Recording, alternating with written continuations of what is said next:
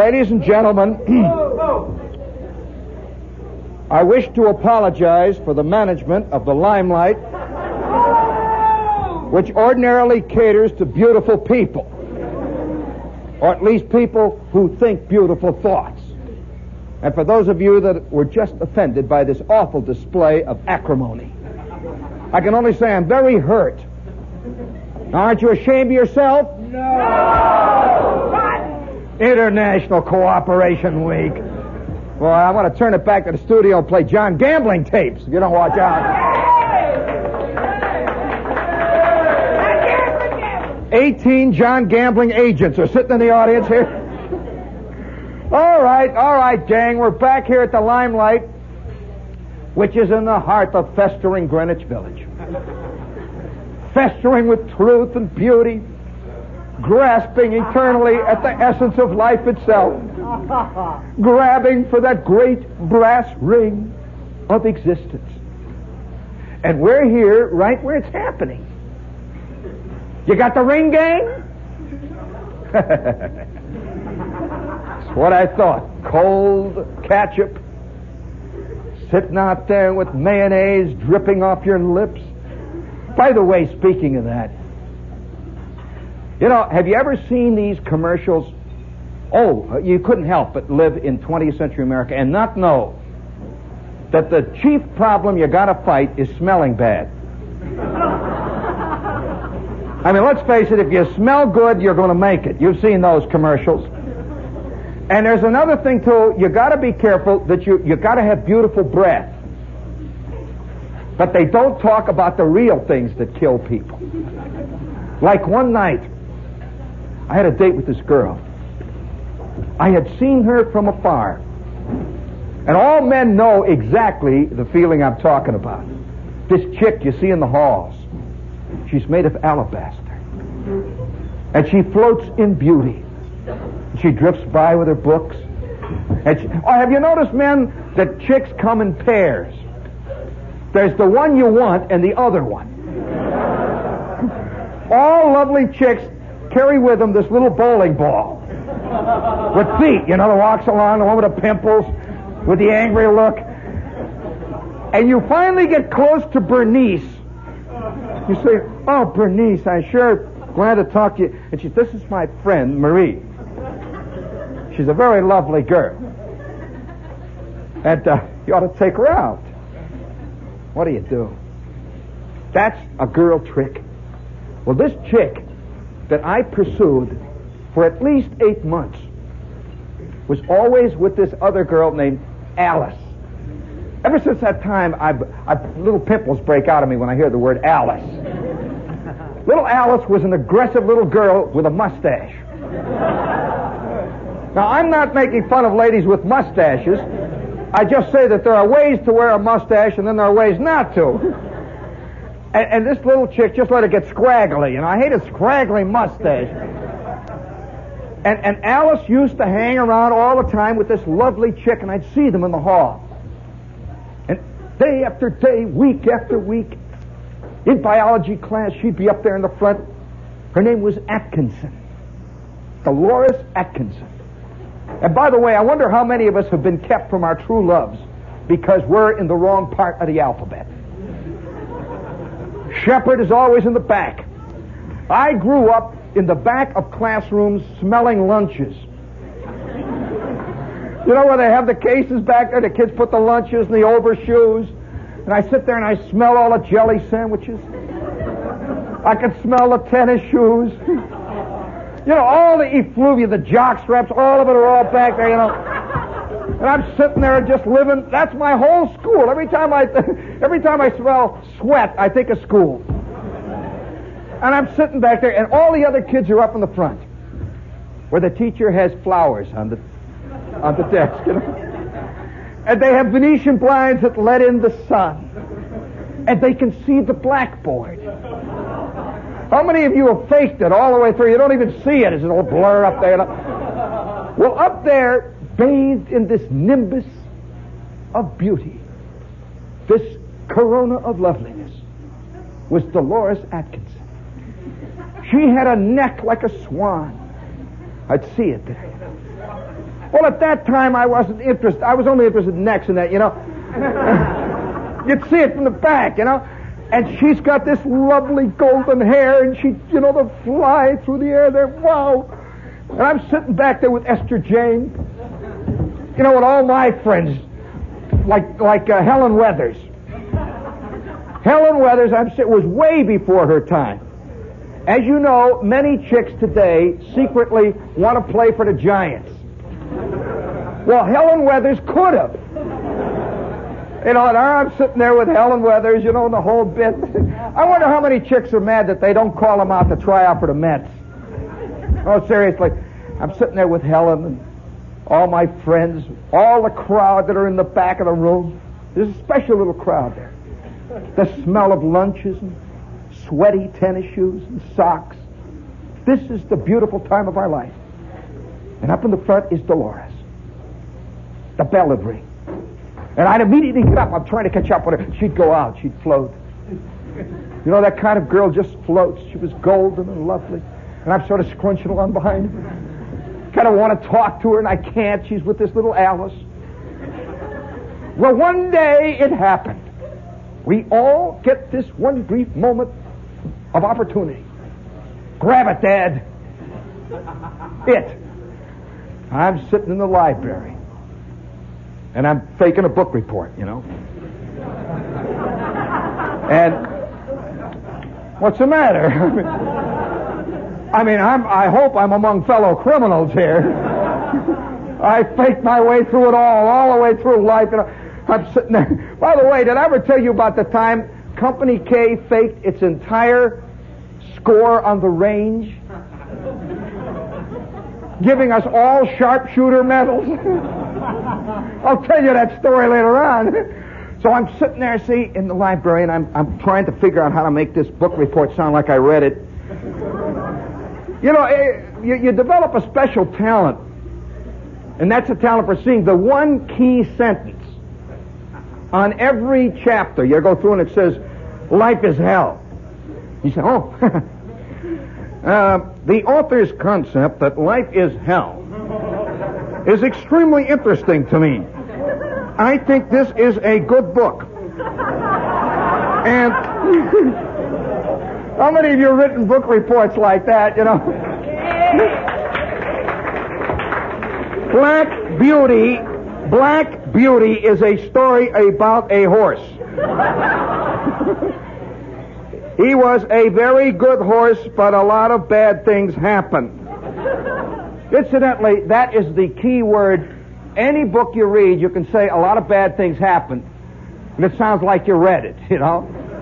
So I'm sitting there faking my book report and sweating it out, and we had this library teacher who was only seen in the library. She didn't teach anything else. Mrs. Easter. Isn't that a great name for a librarian? Mrs. Easter. She was made out of tissue paper. Yeah, really, she was one of these white, kind of fragile ladies, and she had these two little steel ball bearings for eyes. And Mrs. Easter sat there with these claws, and she protected the morals of all these kids. Oh, yeah, she used to think boys' life was pretty racy. And you know, I want to tell you a little story about that, about how innocent the censor can be. One time, she got along about my 10th year. I got hung on sea stories. You know, how kids go through these phases, and she knew this. And so she used to have a little bit where she would save books for kids. You know, new books had come in, and she'd save. This one is for Charlie. He likes books about trains, you know. And so one day I come in there, and she said, "Oh, Gene," and incidentally, it was very politic to take any book she suggested. It was a very good bit, you know. And so she says, Gene, and I said, "Yes, Mrs. Easter." She says, "I have a very good book for you." She reaches under and she gives me this book. And she says, "It's about the sea." Okay. By the way, I had just quit the sea bit I was now deep in airplanes, you know. So I take it back to the desk and I sit down. So I'm going to pretend I'm reading it, you know. I pick it up.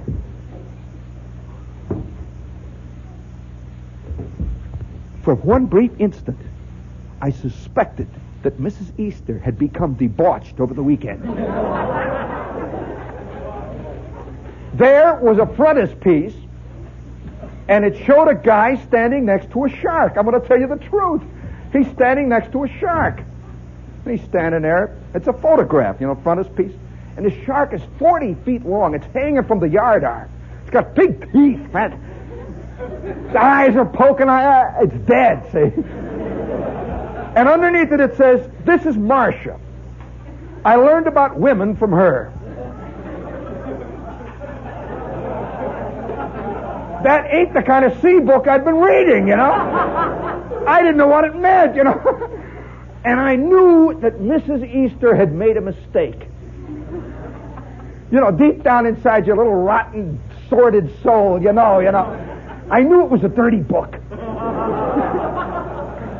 And on the cover it had this innocent title called Saltwater Taffy. Listen, if you think candy swung, gang, woo! I took that book home and I'm hiding in the bathroom. I'm reading it. Holy smoke, sweat coming down. It got to the point I'm hiding under the bathtub. Well, I'm serious. It was the first, honest to John, truly rotten, dirty book I ever read in my life. Had pictures and everything. And about a week later, I take it back and I give it to Miss Easter. You know, I want to get out of there, you know. She said, "Did you like the book?" I said, Yeah. She said, "Well, I'll give it to the other children." That's it. Woo! She started all of northern Indiana down the drain, you know. Well, I'm sitting in there, you see, that's the scene. Mrs. Easter is watching the kids, and they all learn how to get this serious look in the library study hour, serious. And once in a while you nod. And keep your lips going. It shows you're reading in Hammond. That's a kid, you know. Then once in a while you make a note. All the while, you know, you just got this thing spread out and it's some blank page and your life is just going on. The Army had a great phrase for what you're doing. It ends in off. Some kids learn very early in life that life is about that, you know. Other kids are working. They're reading, you know. You're goofing away there, you know. I almost said it, gang. And you're ad-libbing your way through life and trying to sneak by the easiest way without doing anything. When all of a sudden I am conscious of an aura. There's a sense of excitement in the air. And opposite me is sitting Dolores Atkinson. And she's without her little anchor. And she's all by herself. I'm all by myself. I'm sitting there. How many of you know this great game? This is library table setting. I'm sitting there, and I kick my loafers off. How many of you have ever played this game in the library? You kick your loafers off, and you wait. And you see her moving a little bit there, and she's working real hard. All of a sudden, you feel it. The tentative touch of a stockinged toe. And you are playing footsies. Boy, is that a gas, I'll tell you. I tried it in Shramps the other day with an old lady. You sit there like that, you know, and your feet are, you know, and you pretend like nothing's happening, see? And she's got her toes, and they're tickling your toes. Your toes are tickling her toes. And love is beginning to blossom. By the way, what was the name of that game? They had a name for it. What did they call it here in the East? Or didn't you ever play it? Oh, Footsies. No, they had another name for it. What? Tootsies. Well, Hammond was a little more basic than that. I don't remember, but we're sitting there, and our feet are going like this, see? And she's looking very serious. I'm looking very serious. And Mrs. Easter's looking around. You see her, she's watching to see that the morals are kept strict and hard here. And all over the library, there's kids with their feet under the desks. The first tentative awakening of that great physical urge towards eventual procreation. And the feet are going like this. And it's really getting great. It's about 15 minutes go by and the sweat's beginning to pour down you. And she's looking very cool and her golden hair is flowing. And finally, how many of you had a bell that went like that?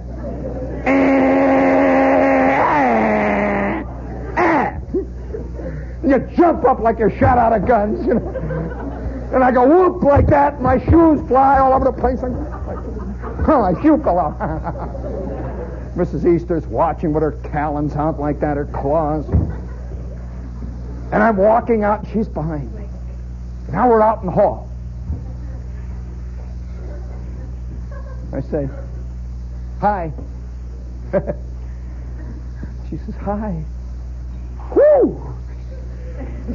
Hi. She says, hi. Now I'm debating. This is the great debate that men go through all the time, especially when they're kids. Shall I ask her to go to the Red Rooster? And risk the chance of being turned down again? Or shall I play it cool and pretend like I got 17 other chicks waiting for me at the Red Rooster? By the way, what you decide at the age of 10 will set your pattern for the rest of your life. There are some guys that are 48 years old that are still scared to ask their wife anything. And on the other hand, have you ever wondered about those guys? All men know there's a certain type of kid, certain type of man, who somehow, right from the beginning, makes the scene. Right from the beginning. And he's not, there'll be chicks say, hey, baby, hey, Dora. And she says, hi, how are you? And you say, oh, how does he do it? And you try it, you say, hey, Dora, hi, Dora.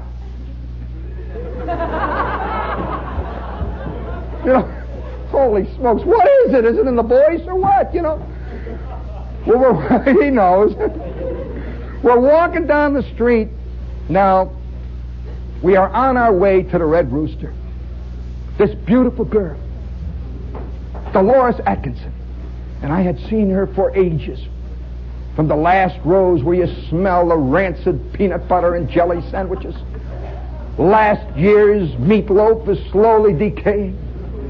That smell of ancient leftover overshoes from classes long gone. Well, now I'm out in the sunshine. We are at the Red Rooster. I am about to spend every last cent. I got my $1.25 I've been hiding for weeks. I mean, that's a lot of money, And we're sitting there, and over comes Chuck. He's the guy that waits on the kids, He presided over over 50 million liaisons in his day. I wonder how many guys have watched disaster growing right at this table, He could see this kid with a chick he should never be with. And he could see that this chick is already at the age of 10 putting the guy down. Here is a little latent Tennessee Williams. Already in the making, And I'm sitting there with this girl. And I said, I'll have a Coke, lemon Coke. That was my big drink for 1 year, I'll have a lemon Coke and I'll have a hamburger. What do you have, Dolores? And she says, hi, Chuck. And at that moment I realized that first thrill of fear. Beware of girls who know the bartenders. How many times have you gone in with a chick, I'll take you to this place, and she says nothing. She says, oh, that's very nice. Very nice. And you go there, you're going all out, and all of a sudden 5 guys from around the bar, "Hey, Barbie, how are you? How you been, baby?"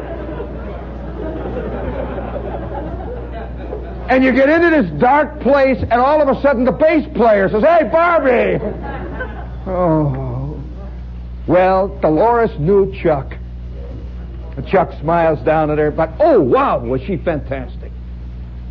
And I sat opposite her looking at this vision of loveliness. And then her hamburger came. And I bit into mine. You know, you get the feeling like you're some kind of a cud-eating animal or something. You know, eating can be very embarrassing, you see. I'm a bolter. I'm the kind that takes a hamburger and goes all the way in, all at once, you know. Stuffs it back. But now I'm nibbling, see. I hate a bolter, just can't stand nibbling, you know. It's like licking the hamburger. I'm sipping my Coke. You know? And she sits over there and she takes her hamburger, which incidentally was a cheeseburger, with mayonnaise. And she takes this delicate little bite, and she has lips painted with mayonnaise. And I looked at her, and she kept talking. Her neck was arching like a swan. The hair was blowing with the breeze, you know. But the mayonnaise kept dripping down her chin. They never tell you about that in TV commercials. So it isn't how you smell. It isn't whether or not your breath is nice. It's whether that one little crucial moment of the mayonnaise in the wrong place kills romance. Dead. D-E-D. By the way, that's the new magic ingredient. And while we're on the subject of those little moments of defeat and glorious victory, somebody here wanted to hear an army story. You want to hear an army story? Yeah! Why? What do you mean, why not? Why? Every last 4F hollers, why? By the way, a guy came over here tonight to the Limelight, and Marty is at the door, see? And he tries to get in. And he's just, you know, he's a real downy-cheeked kid. And Marty says, "Oh, it says up here you got to be 21. You got to show your proof there." And he reaches in and he says, "I can't. I burnt my draft card."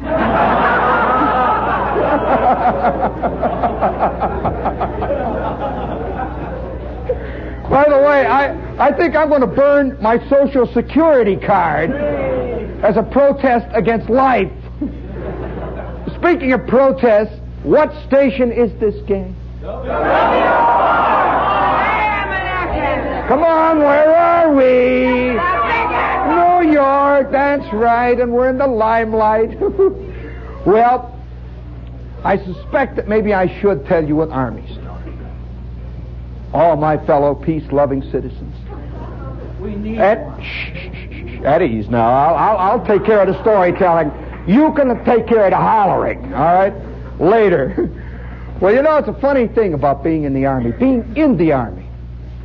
The Army rarely is the way you think it is when you read about it, when you hear about it, when you see it in movies starring Rip Torn, Van Johnson. I wonder how many hellish battles Van Johnson has seen in his time.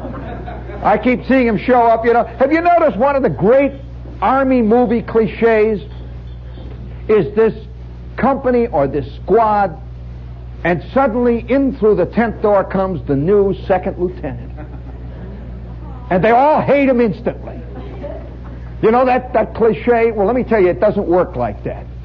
Not in the Army. When every second lieutenant comes in, there is the bristling. Up goes the little things. Well, I'm this kid, see, and I'm in the Army. I'm in the Army about a month, maybe, something like that. And I'm going to tell you about one of those unbelievably hellish moments that they never write about, you never see illustrated in Army movies. You know, when you hear about training, what do you think training's like? And you see these soldiers and you never think about how they actually became that way. How many of you remember the infiltration course with the live ammunition?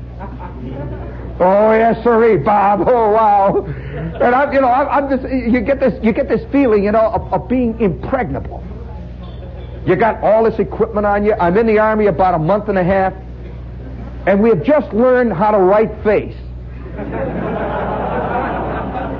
This bit. We've learned how to about face. Oh, I was great at that. I was a fantastic left facer. I was very good at oblique march. That's a special way that the Army pronounces an otherwise literate word. I'll never forget, we're out about the third day we're having drill. And this drill corporal is going, hup, hoo, hee, ho, hup, hoo, hee, ho, oblique, march, hup, hoo. And this guy says, Corporal, it's oblique. Oblique, Corporal. One of those great moments of education in the Army. You hear a lot of phrases for the first time in your life, in the Army.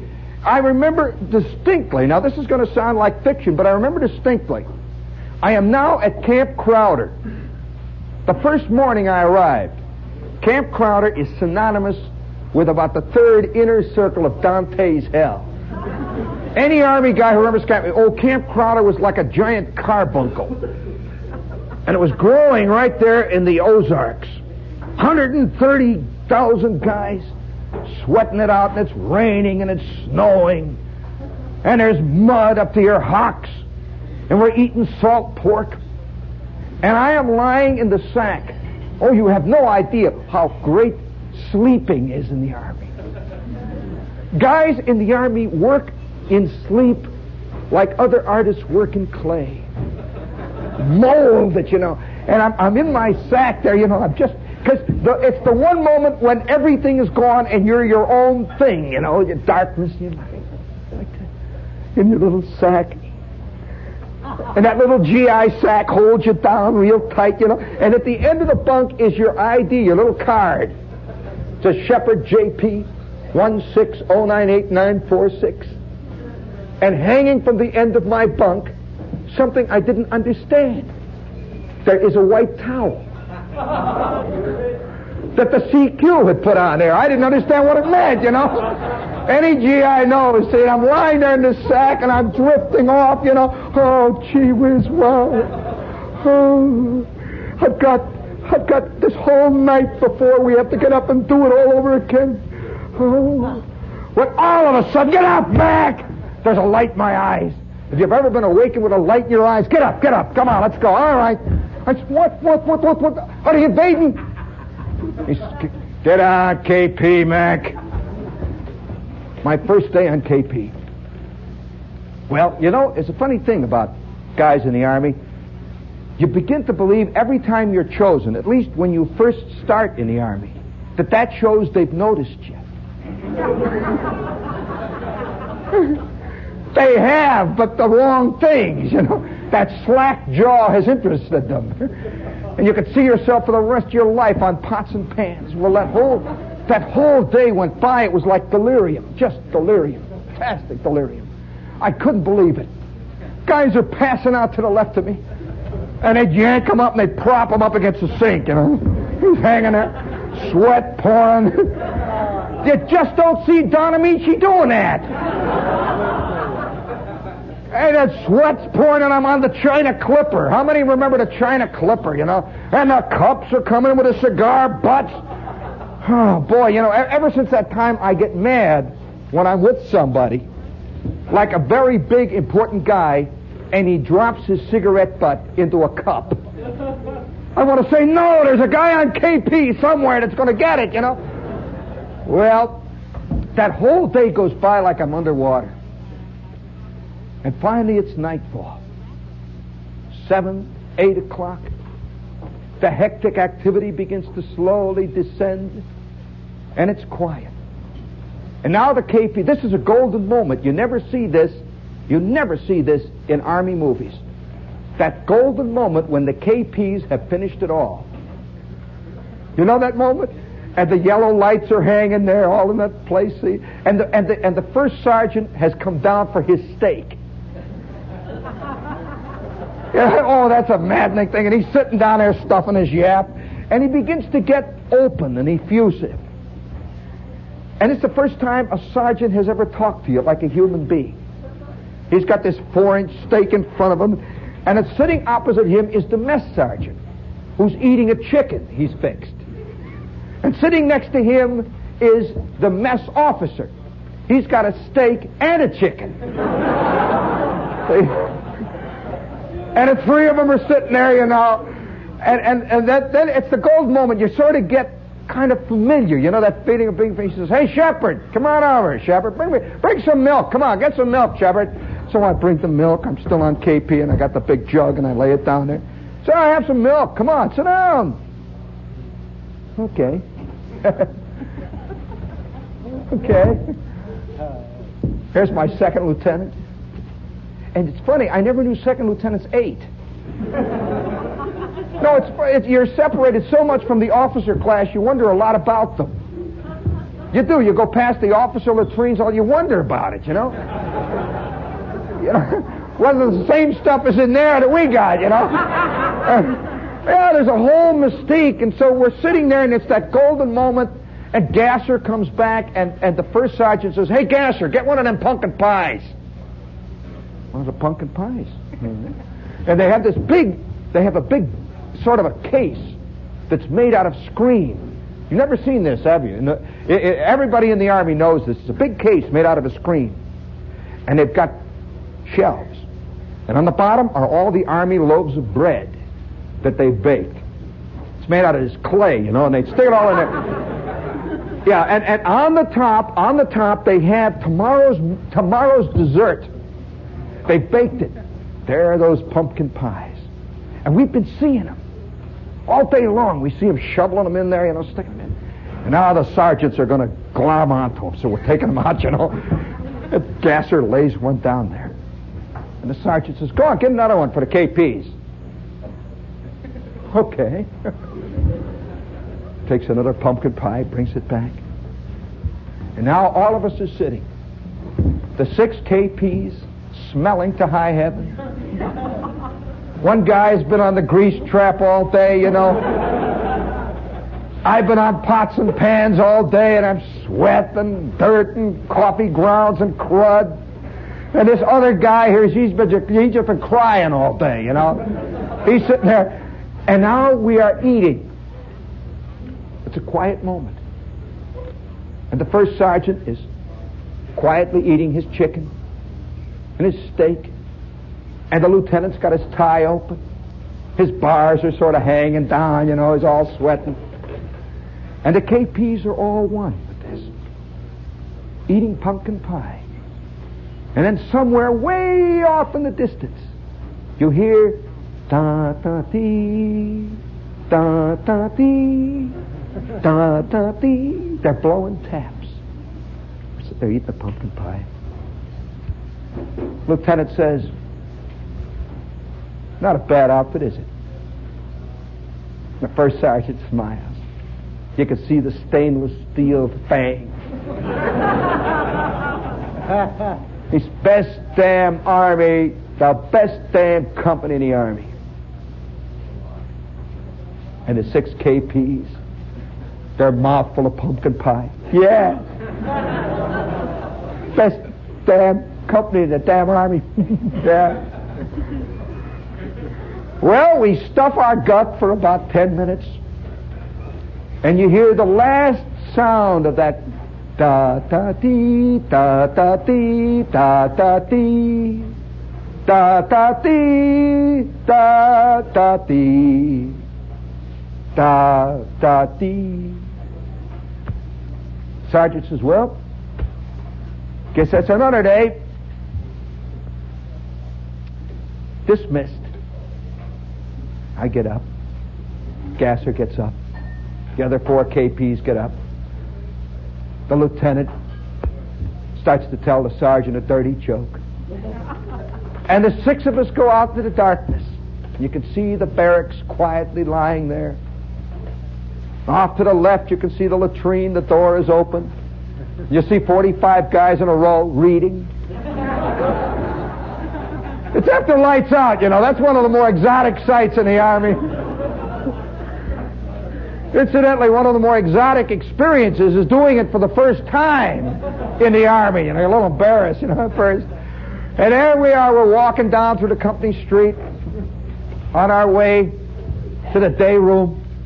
Dead tired. I'll tell you, we had washed 18,000 cups, 400,000 pans. And Gasser says, "Yep, best damn company in the whole damn Army." And I look around at old Company K and I say, "Yep." And you can hear him snoozing away in the darkness. And we go past the orderly room. And on the orderly room, they have the bulletin board with the fool's cap sheets. Do you know that they've got orders, big thick thing on the bulletin board, that go all the way back to Washington's day? Boer War, you can just work on back through. They keep them all up there, see? And there is the order of the day. And we look at it, it says 0545, fallout, breakfast, reveille.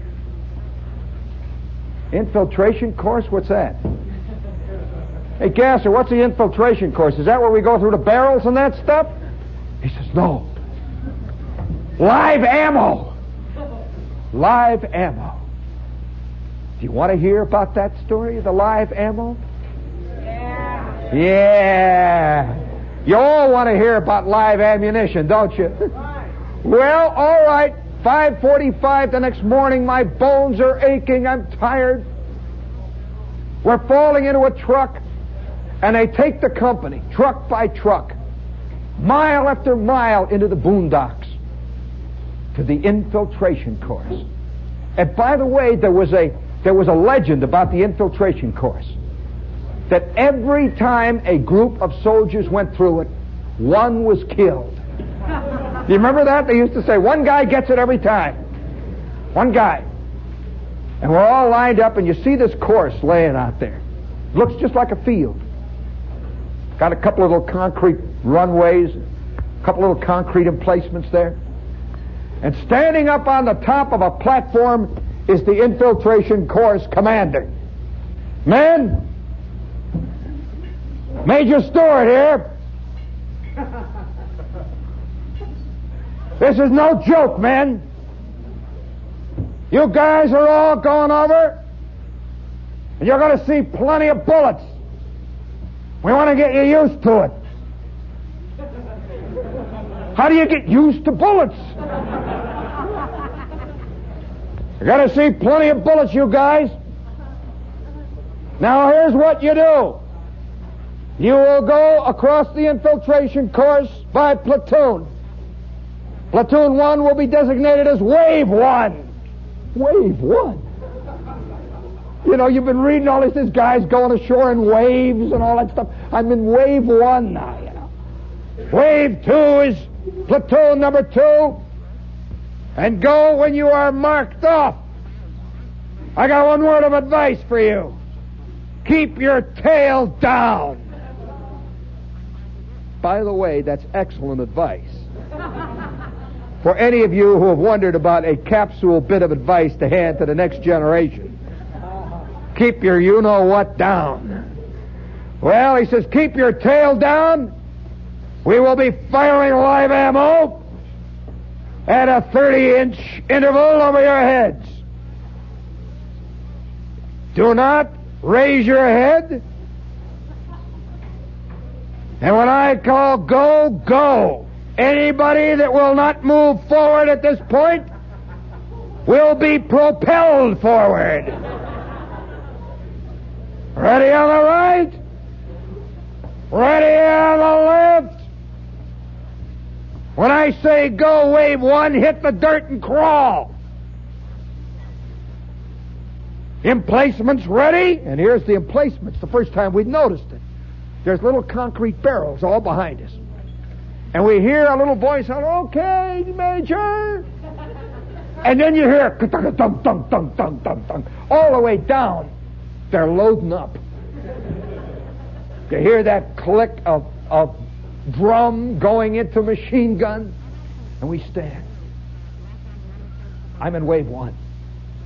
Next to me is Gasser. Next to Gasser is Edwards. We've got all of our equipment. Entrenchment knife. On the back is my pack. And I'm already keeping it low. I'm waiting by. George, you'd be surprised.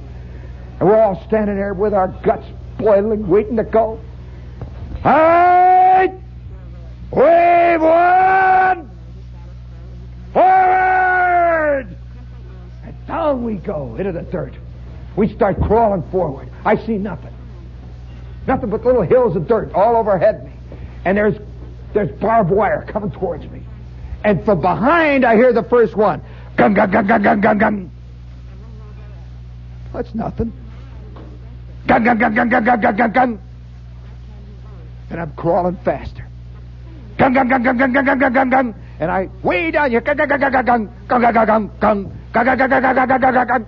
And then it begins to come through. I also hear woo. Woo. You have no idea what that sounds like. If you think your boss is biting your you-know-what, you ought to get a couple of rounds of 50s fired over your head. Woo, woo, woo. Gun, gun, gun, gun, gun, gun. Woo, woo. I'm laying down there. You have no idea. You know, when you hold on to the earth hard enough, you can feel it rotate.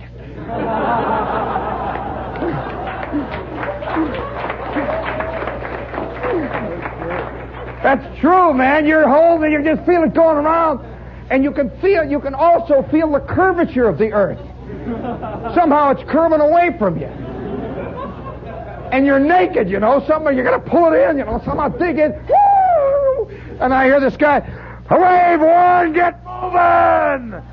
Wave 2, kick off! And they're behind me. And you got to go forward. You go, gun, gun, gun, gun, gun. And somewhere in the distance I hear, ah!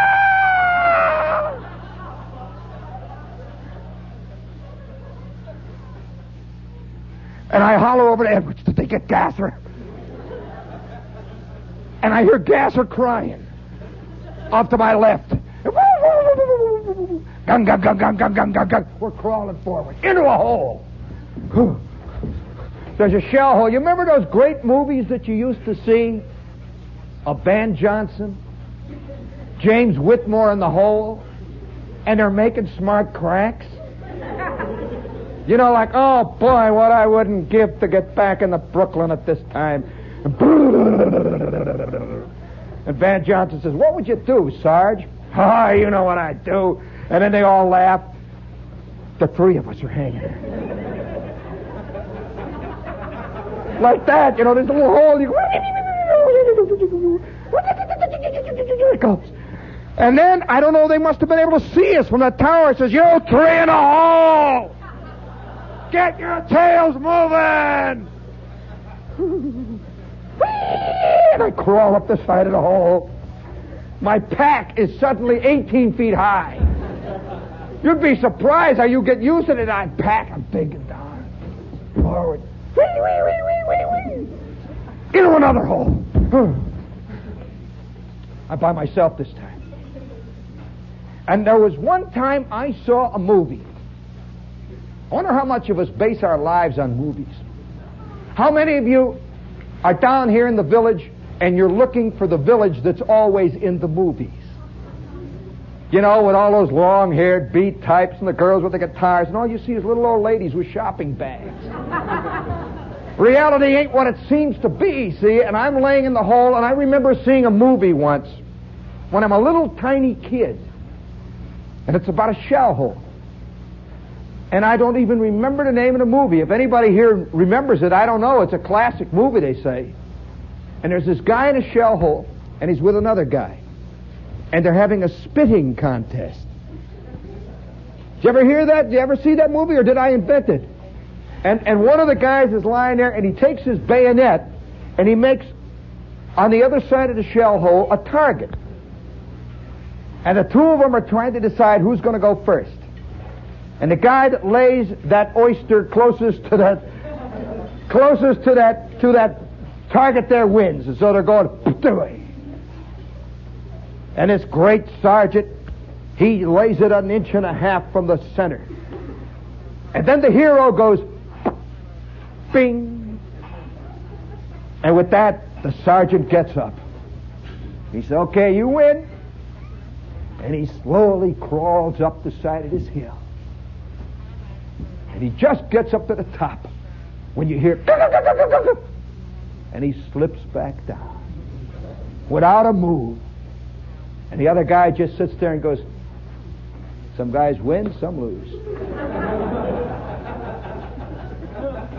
Well, you know, I am suddenly in this hole and I see myself, you know, I'm trying to be heroic. I go, I don't even hit the side of the hole.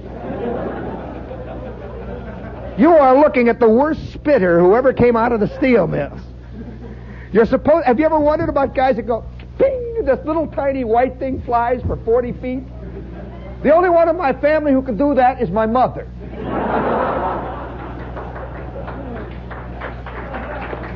Well, I can see the Bronx is here. There's a big mother faction up there. Well, I am lying down in this hole, and I'm telling you, I'm really scared. And you know, it's a funny thing. You begin to feel kind of guilty for feeling scared. Because nobody in the movies ever does. And if he does, you know that he's a rotten you-know-what who in the end will save the platoon. You know that old cliche. So I'm sitting there like this. Hey, you! The first wave, get moving down in the hole. Let's go! All right.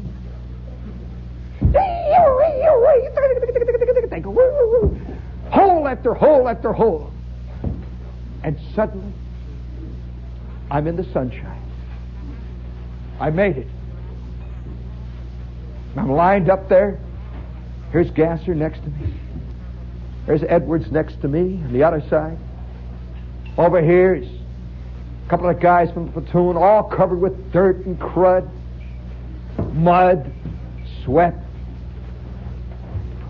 We're waiting. The corporal comes up in front of us and says, all right, attention! Now you men know just a little bit what it's like. He had 18 ribbons all over here, you know, with stripes. The whole bit. He had a purple heart and all that.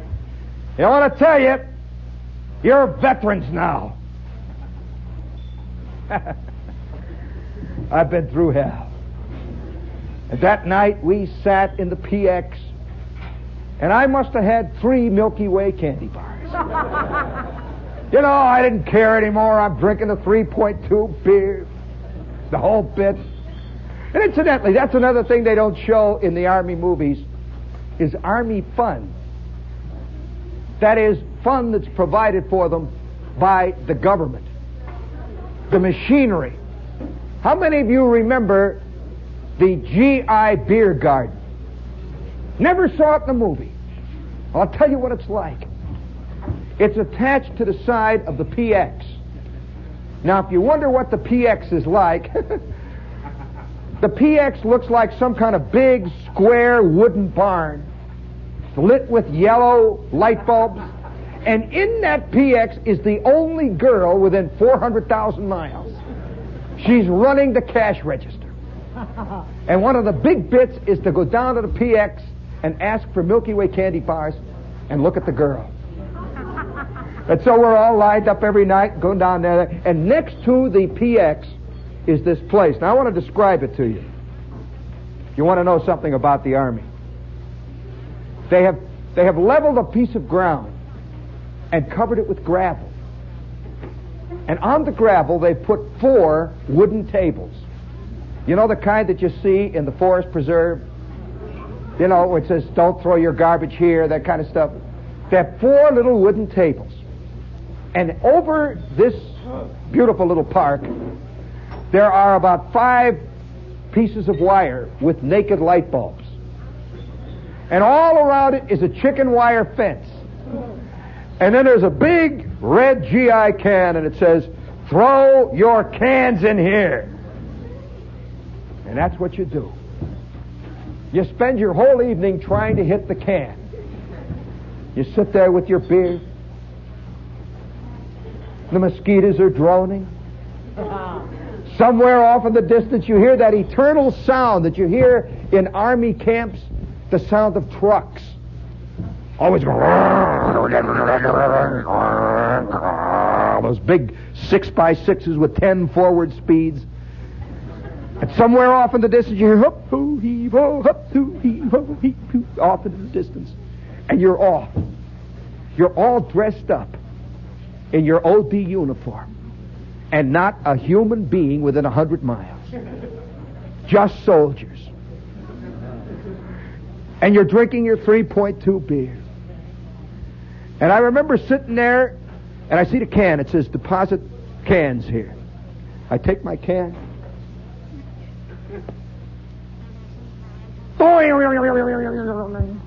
Shepard scores again. Go ahead and get myself another beer. Drink it real fast so that I can try the hook shot again. All night long we sit there drinking 3.2 beer and scoring imaginary baskets. And then it comes. Da, da, dee.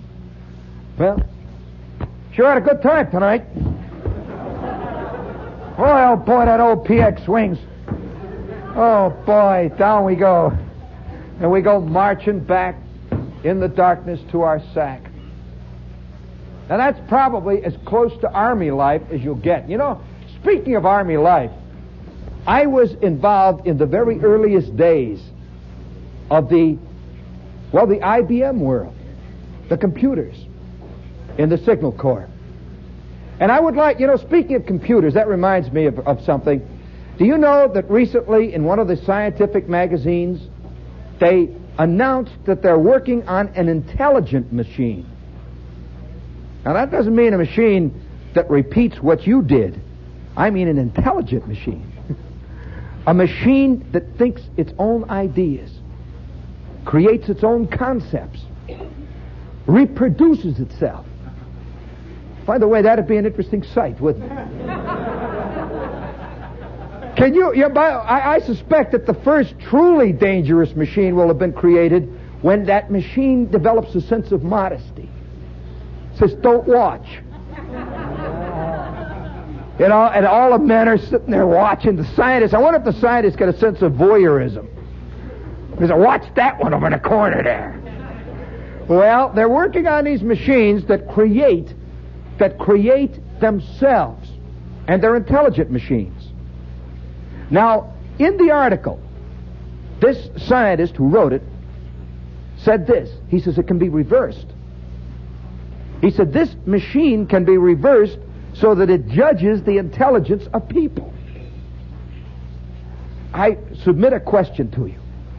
If a scientist came in here tonight and he says, I've got this machine,